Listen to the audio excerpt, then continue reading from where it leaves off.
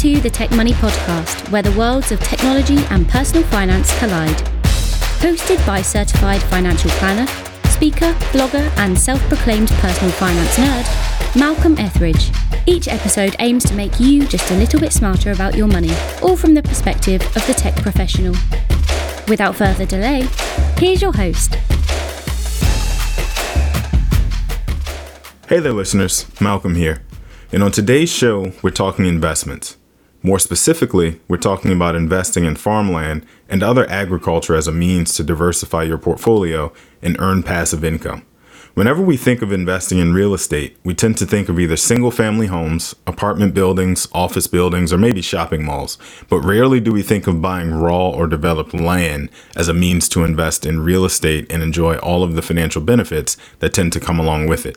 But in fact, farmland is actually considered to be one of the least volatile investment vehicles available when compared to other asset classes. More to the point, real assets such as farmland tend to act as a good ballast in a well-diversified portfolio that helps reduce volatility in moments where either the stock market or bond markets are going haywire, or both. And while I'm happy to share my thoughts on alternative investments and their ability to act as a non-correlating asset class in an investment portfolio traditionally consisting of stocks or bonds or mutual funds or ETFs that everyone has access to, I am by no means the foremost expert in the world of investing in agriculture. So I decided to call up someone who is. Peter Badger has been a full-time investor in real estate and agriculture for nearly a decade now and recently joined the team at Farmfolio as their new chief strategy officer. Prior to that, Peter spent 18 years working on Wall Street and a decade working in Silicon Valley, where he co-founded Framehawk, an enterprise software company he later sold to Citrix Systems. Peter is also a world traveler and has lived in Denver, Medellin, Puerto Rico, San Francisco, Hong Kong, New York, Valencia, and London. So with that brief introduction, welcome Peter Badger to the Tech Money Podcast, sir. Thank you, Malcolm. Pleasure to be here. Yeah, and I breezed through your resume pretty quickly there in my intro. What should I have included? Really that I love travel. I love meeting new cultures, new people, and if I can combine my investing or a job with it, I'm your man. I mean, that part is clear. I don't know how you even narrow it down when a person asks you a question like that, right? And in addition to the world travel, I read online that you're also like an avid skier and runner and race car driver and bullfighter and mixed martial artist and all kind of different action sports. Like, what's going on, man? What you determine? Are you determined to replace the most interesting man in the world in the Dos Equis commercial ads, or what's happening?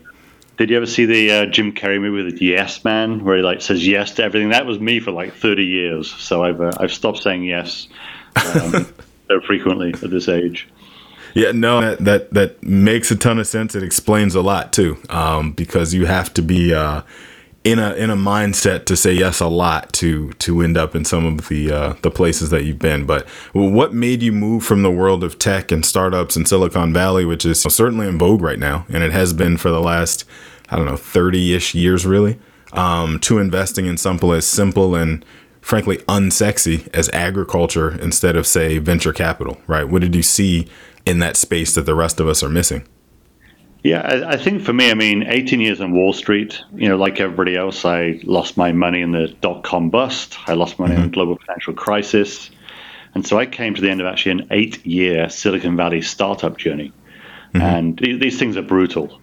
To go through VC fundraising, Series A, Series B, through acquisition, eventually, I'm grateful.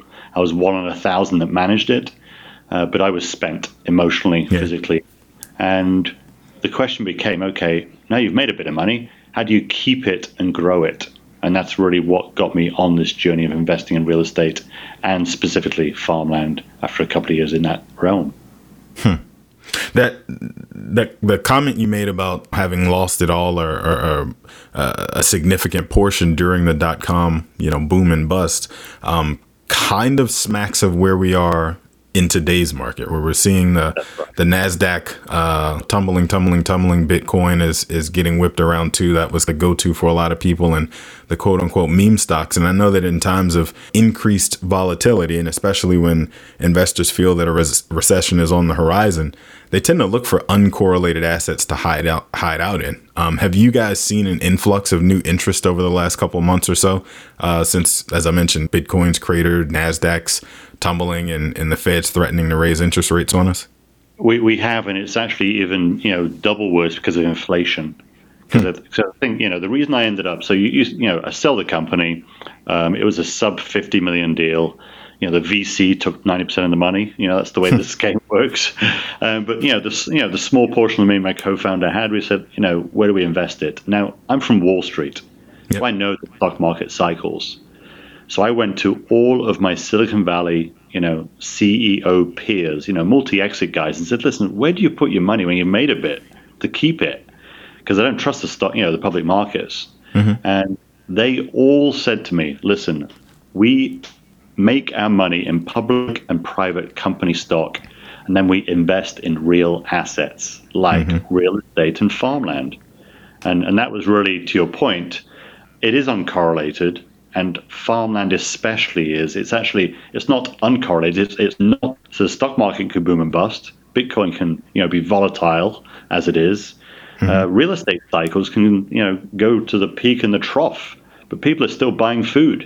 And I think that's where agriculture for me came in as both inflation proof and not correlated with anything else in my portfolio. Yeah.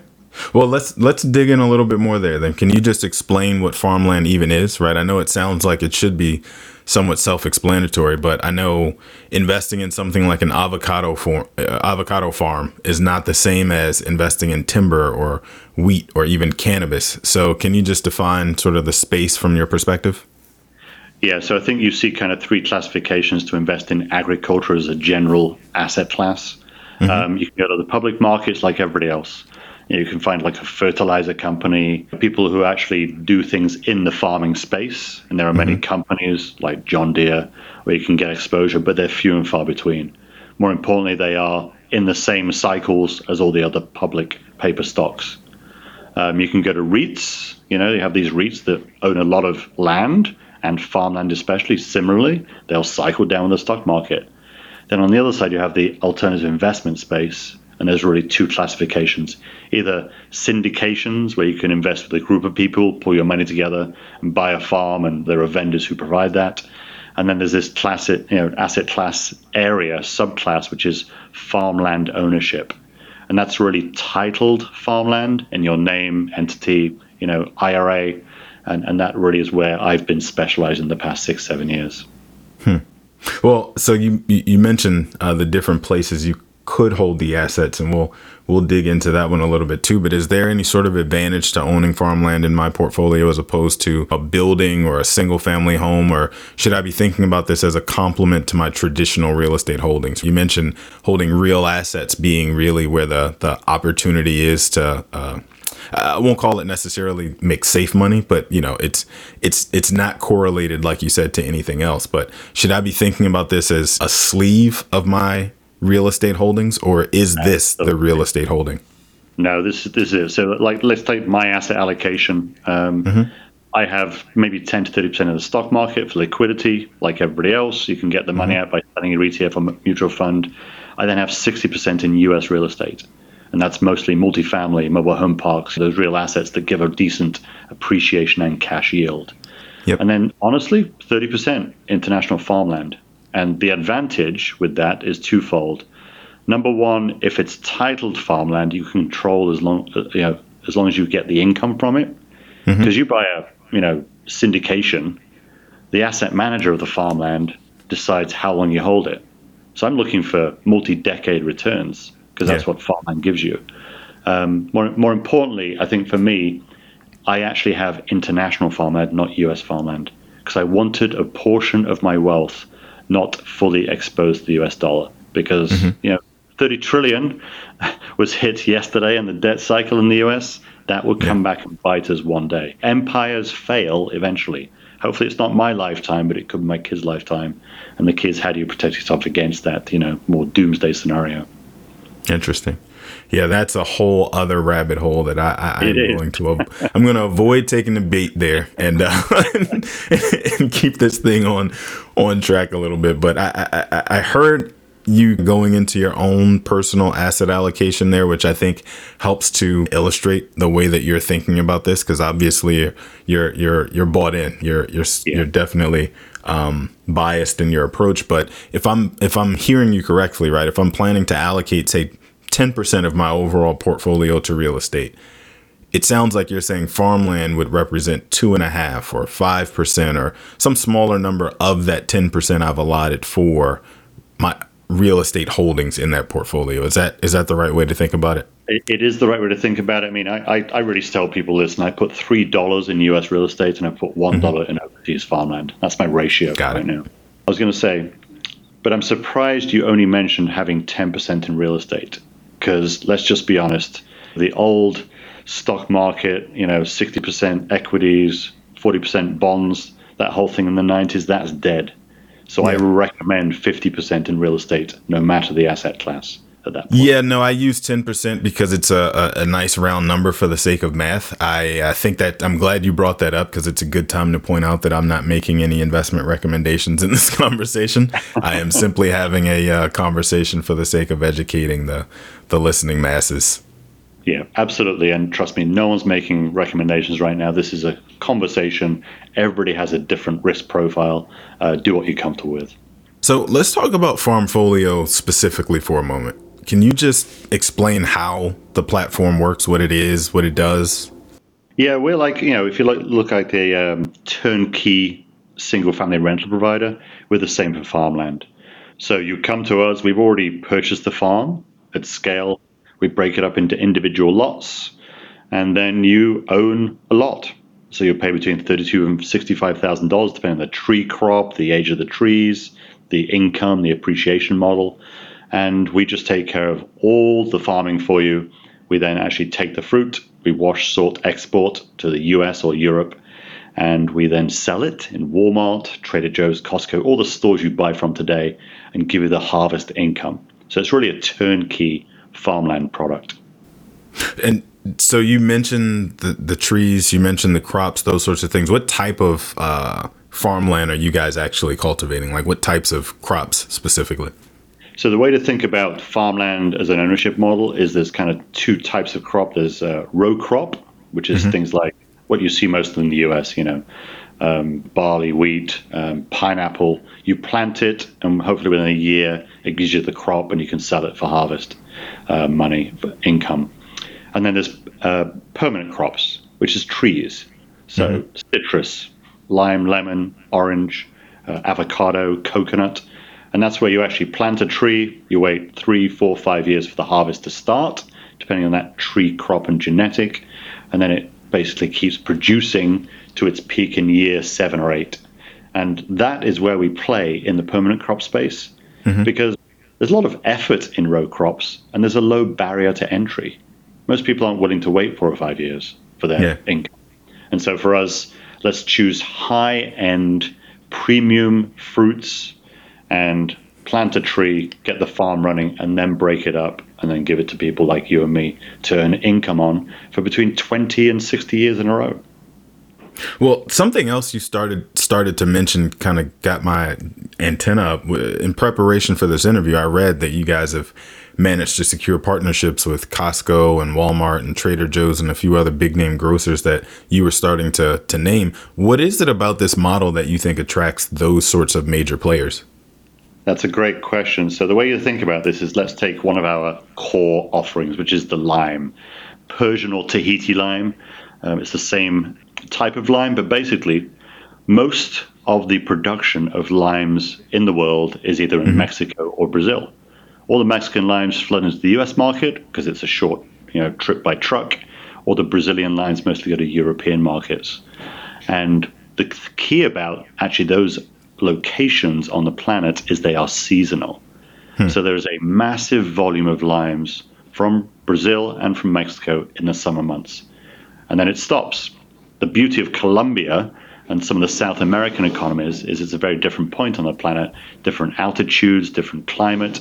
We can produce limes as a citrus fruit variety for 12 months of the year. And so, of course, it's all about differentiation.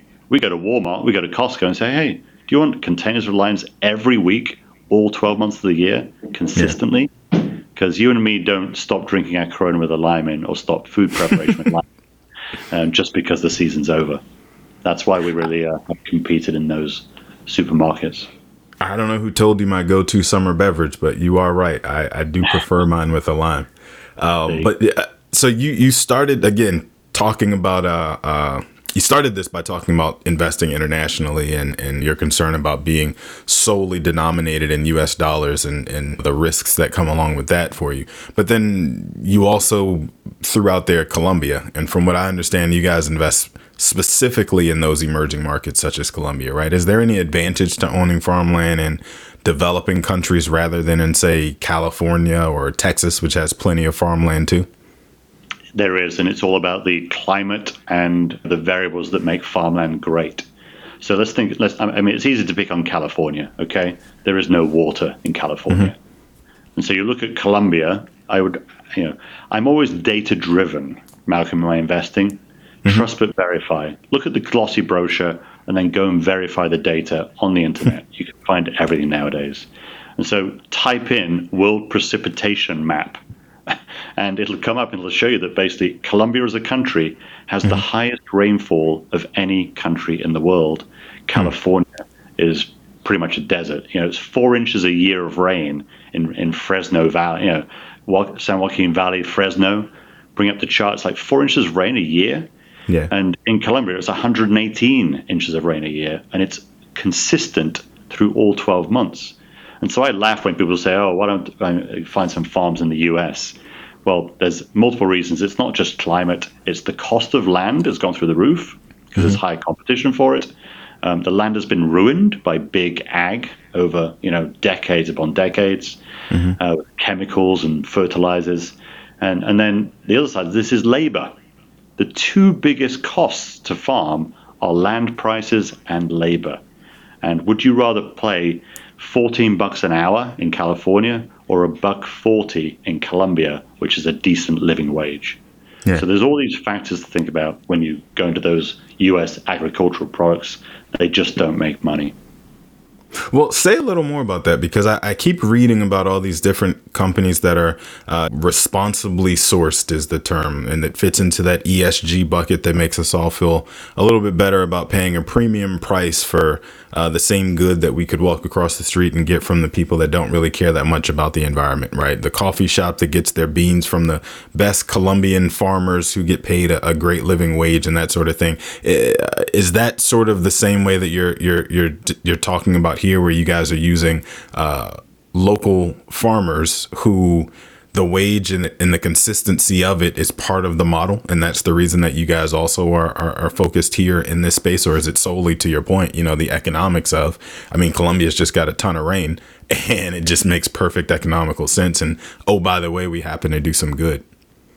Yeah, it's so let's kind of like break that question into two parts. The first part is, honestly, Colombia and Latin America, Peru, Chile has some of the best agricultural land in the world with the climate and soils, but it also has multi-generational farming capabilities. So the best coffee comes from Colombia in the world. Therefore, we have our lime farms in the same place. We're just leveraging those inherent skills and characteristics of the land. I see. So that's the kind of the reason we're down there. But to your point, wouldn't you rather farm where it's cheap and then sell to high premium customers in the US and Europe? So it's the arbitrage between the high purchase price of the fruit by Walmart and Costco's compared to the cheaper farming, multi-generational farming back in developing countries. That's where you can make a nice spread as a farmland owner, and that's why it doesn't work just going straight to the US. Gotcha. Okay. Well, so let's say you sold me. Okay. So you've convinced me that I need to incorporate farmland into my broader portfolio, because I am cheating myself if I'm limiting my focus just to publicly traded exchanges here in the United States, right? And what I'm thinking about as we're talking about this is, back in Season 1, we did a whole episode on self-directed IRAs and how investors are able to use them to invest in real estate and privately held businesses rather than traditional stocks or bonds or mutual funds or ETFs, like I was saying. I think it's episode 14. I'm pretty sure it is. Is farmland also something that I could hold inside of a self-directed IRA the same way? Or is this reserved only for taxable or what's called non-qualified money? No, you can hold it in either an IRA, tax deferred, or regular, just pay with cash. So that's the beauty of this thing. I think from our perspective, the reason farmland works for me and my partner Kiki and our personal portfolio is we kind of backed into a certain income number per month. So you can go into our brochures and say, listen, this farm produces, 12, 14% returns for this amount of cash input. And it's good for 20 years if it's a lime tree, 60 if it's a coconut crop. And we basically just modeled it on the back of the envelope. Listen, we want 5 lots, 3 lime, 2 coconut. They're going to basically grow over the next 2 or 3 years in my IRA, and they're going to spit out a certain income level. And to your point, we're not going to tailor income until we're in our 70s probably.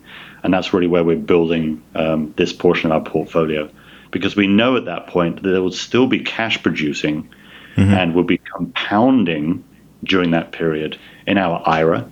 And that's the beauty of it. So yes, you can own it in any way, shape, or form: trust, IRA, personal name, joint names, you name it. Interesting. Any idea what the income and or asset level breakdown is for the folks that you know of who are investing in farmland? And I don't mean just specifically through Farmfolio. I won't put you on the spot that way, but is this something that is widely adopted among what we consider mass affluent, who represent folks in the investable assets range of 100,000 to $1 million, say, or folks considered high net worth with investable assets of, I think it's like $1 million to 25 million or something? Or is this solely for the ultra high net worth folks who have above 25 million or 30 million in investable assets, right? Do you know what the breakdown is presently? Yeah, so I'm very clear on why I joined this company, Farmfolio, because our goal is to let everybody who has a portfolio have a portion as a Farmfolio. So when you think about most of the farmland offerings today, they're all syndications. They've got to be accredited.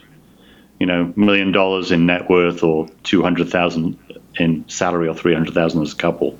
Yep. I was pretty annoyed that when I got into this, most of my family and friends couldn't be in the same farmland syndications that I was in. And so I met this company, Farmfolio, 5 years ago. I started investing in their product. I eventually only joined a year ago. And that's because anybody can buy a farmland lot through Farmfolio. There is no barrier. It's actually a piece of real estate. So the same way that anybody could buy a piece of real estate today in the US, you can buy a piece of real estate in Colombia. It just happens to have 220 Tahiti lime trees that are producing, beautiful limes being bought in Walmart. You get the income versus rental income of rental property. So that's the beauty of it, really. And our goal is to democratize farmland ownership, because it's been something that hasn't been available to all of us in the past. I mean, how many headlines, Malcolm, do you see like, "Oh, Bill Gates, the biggest farmland owner in the United States today"? Those headlines don't help you and me, the little people. So really, the Farmfolio was about bringing smaller portions of large farms, scaled properly, that could be available to you and me as an individual owner. Well, that's why I brought that part up, and I was going there because traditionally when folks want to invest in an alternative investment, such as farmland, for example, the SEC requires that they be an accredited investor, as you just laid out, and they have different income and or asset requirements that are set in stone.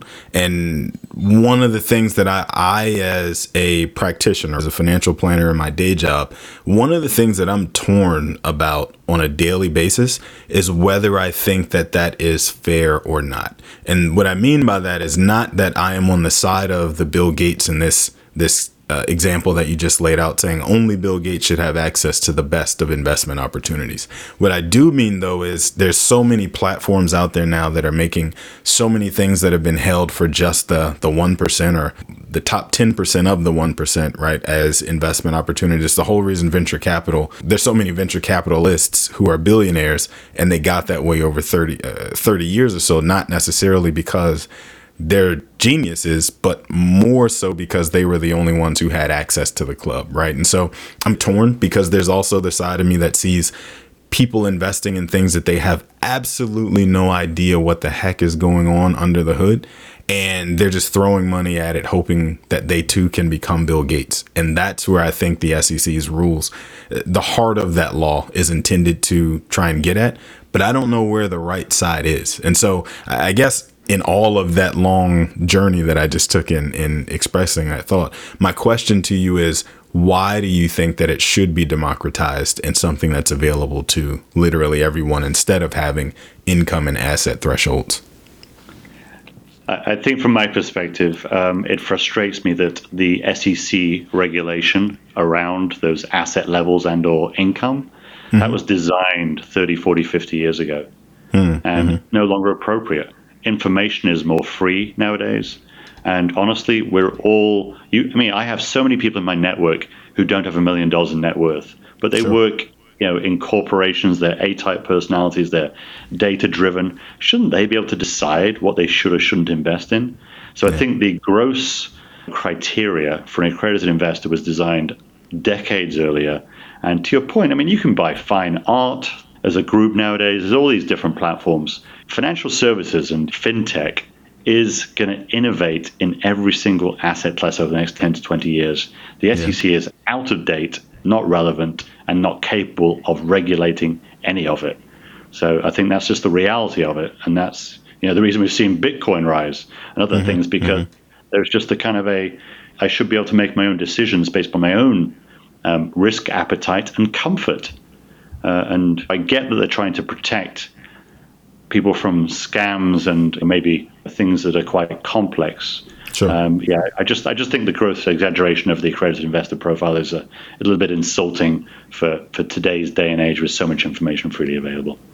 Fair enough. I do think there are probably changes to those requirements on the horizon. I know that they recently made a small shift in saying that folks who have significant knowledge in the space, i.e. folks with like investment licenses and backgrounds in the space, they brought down, some of those requirements. I think the next wave is going to be figuring out a way to push down the income scale a little bit more. That's my own, interpretation of. Yeah, but it's the inner circle again. Everybody has finance knowledge. Oh, great. It's the inner circle. It's the Wall Street. It's this isn't what this is about. Democratizing is about giving everybody the same access to all of these instruments. So, I'm all for democratization. Yes, you may get some companies who will push products on people who shouldn't be basically buying it. But we make sure that our salespeople and our company overall is making sure it's appropriate given their asset level, sophistication, and knowledge. So yes, it's going to rely upon ourselves policing each other, isn't it, to some degree? Because this train can't be stopped by the SEC at this point, honestly. So you've given us quite a bit to chew on, so I appreciate you being so generous with your time. And my last question actually has absolutely nothing to do with investments, so you can relax your shoulders a little bit and sit back in your chair. But let's say for a moment that you never began investing in farmland and you never found your passion for this business at all, right? But money wasn't a factor in your decision making. What do you think you'd be doing right now? Oh man, that's like you're asking somebody who's like been grinding for 30 years to take care of their family what they would have done if there wasn't an issue. Honestly, music. I would have started a music startup. I have a passion for music. I love listening.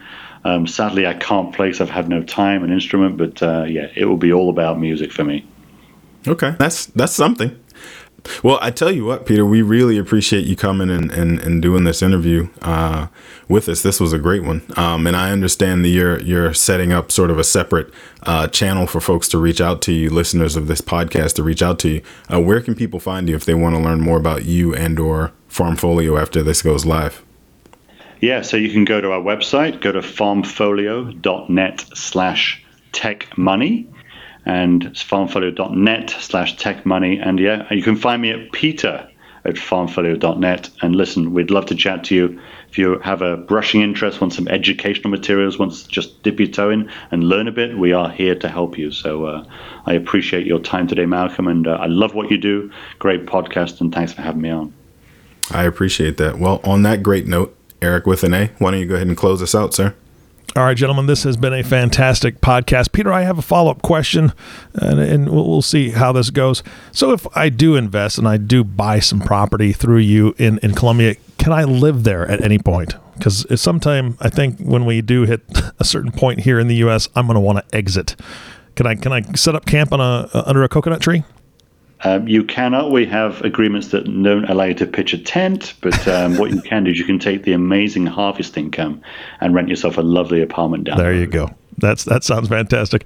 All right. Well, thank you again, Peter, for being here. You've been a fantastic guest. Of course, Malcolm, thank you for having him on the show.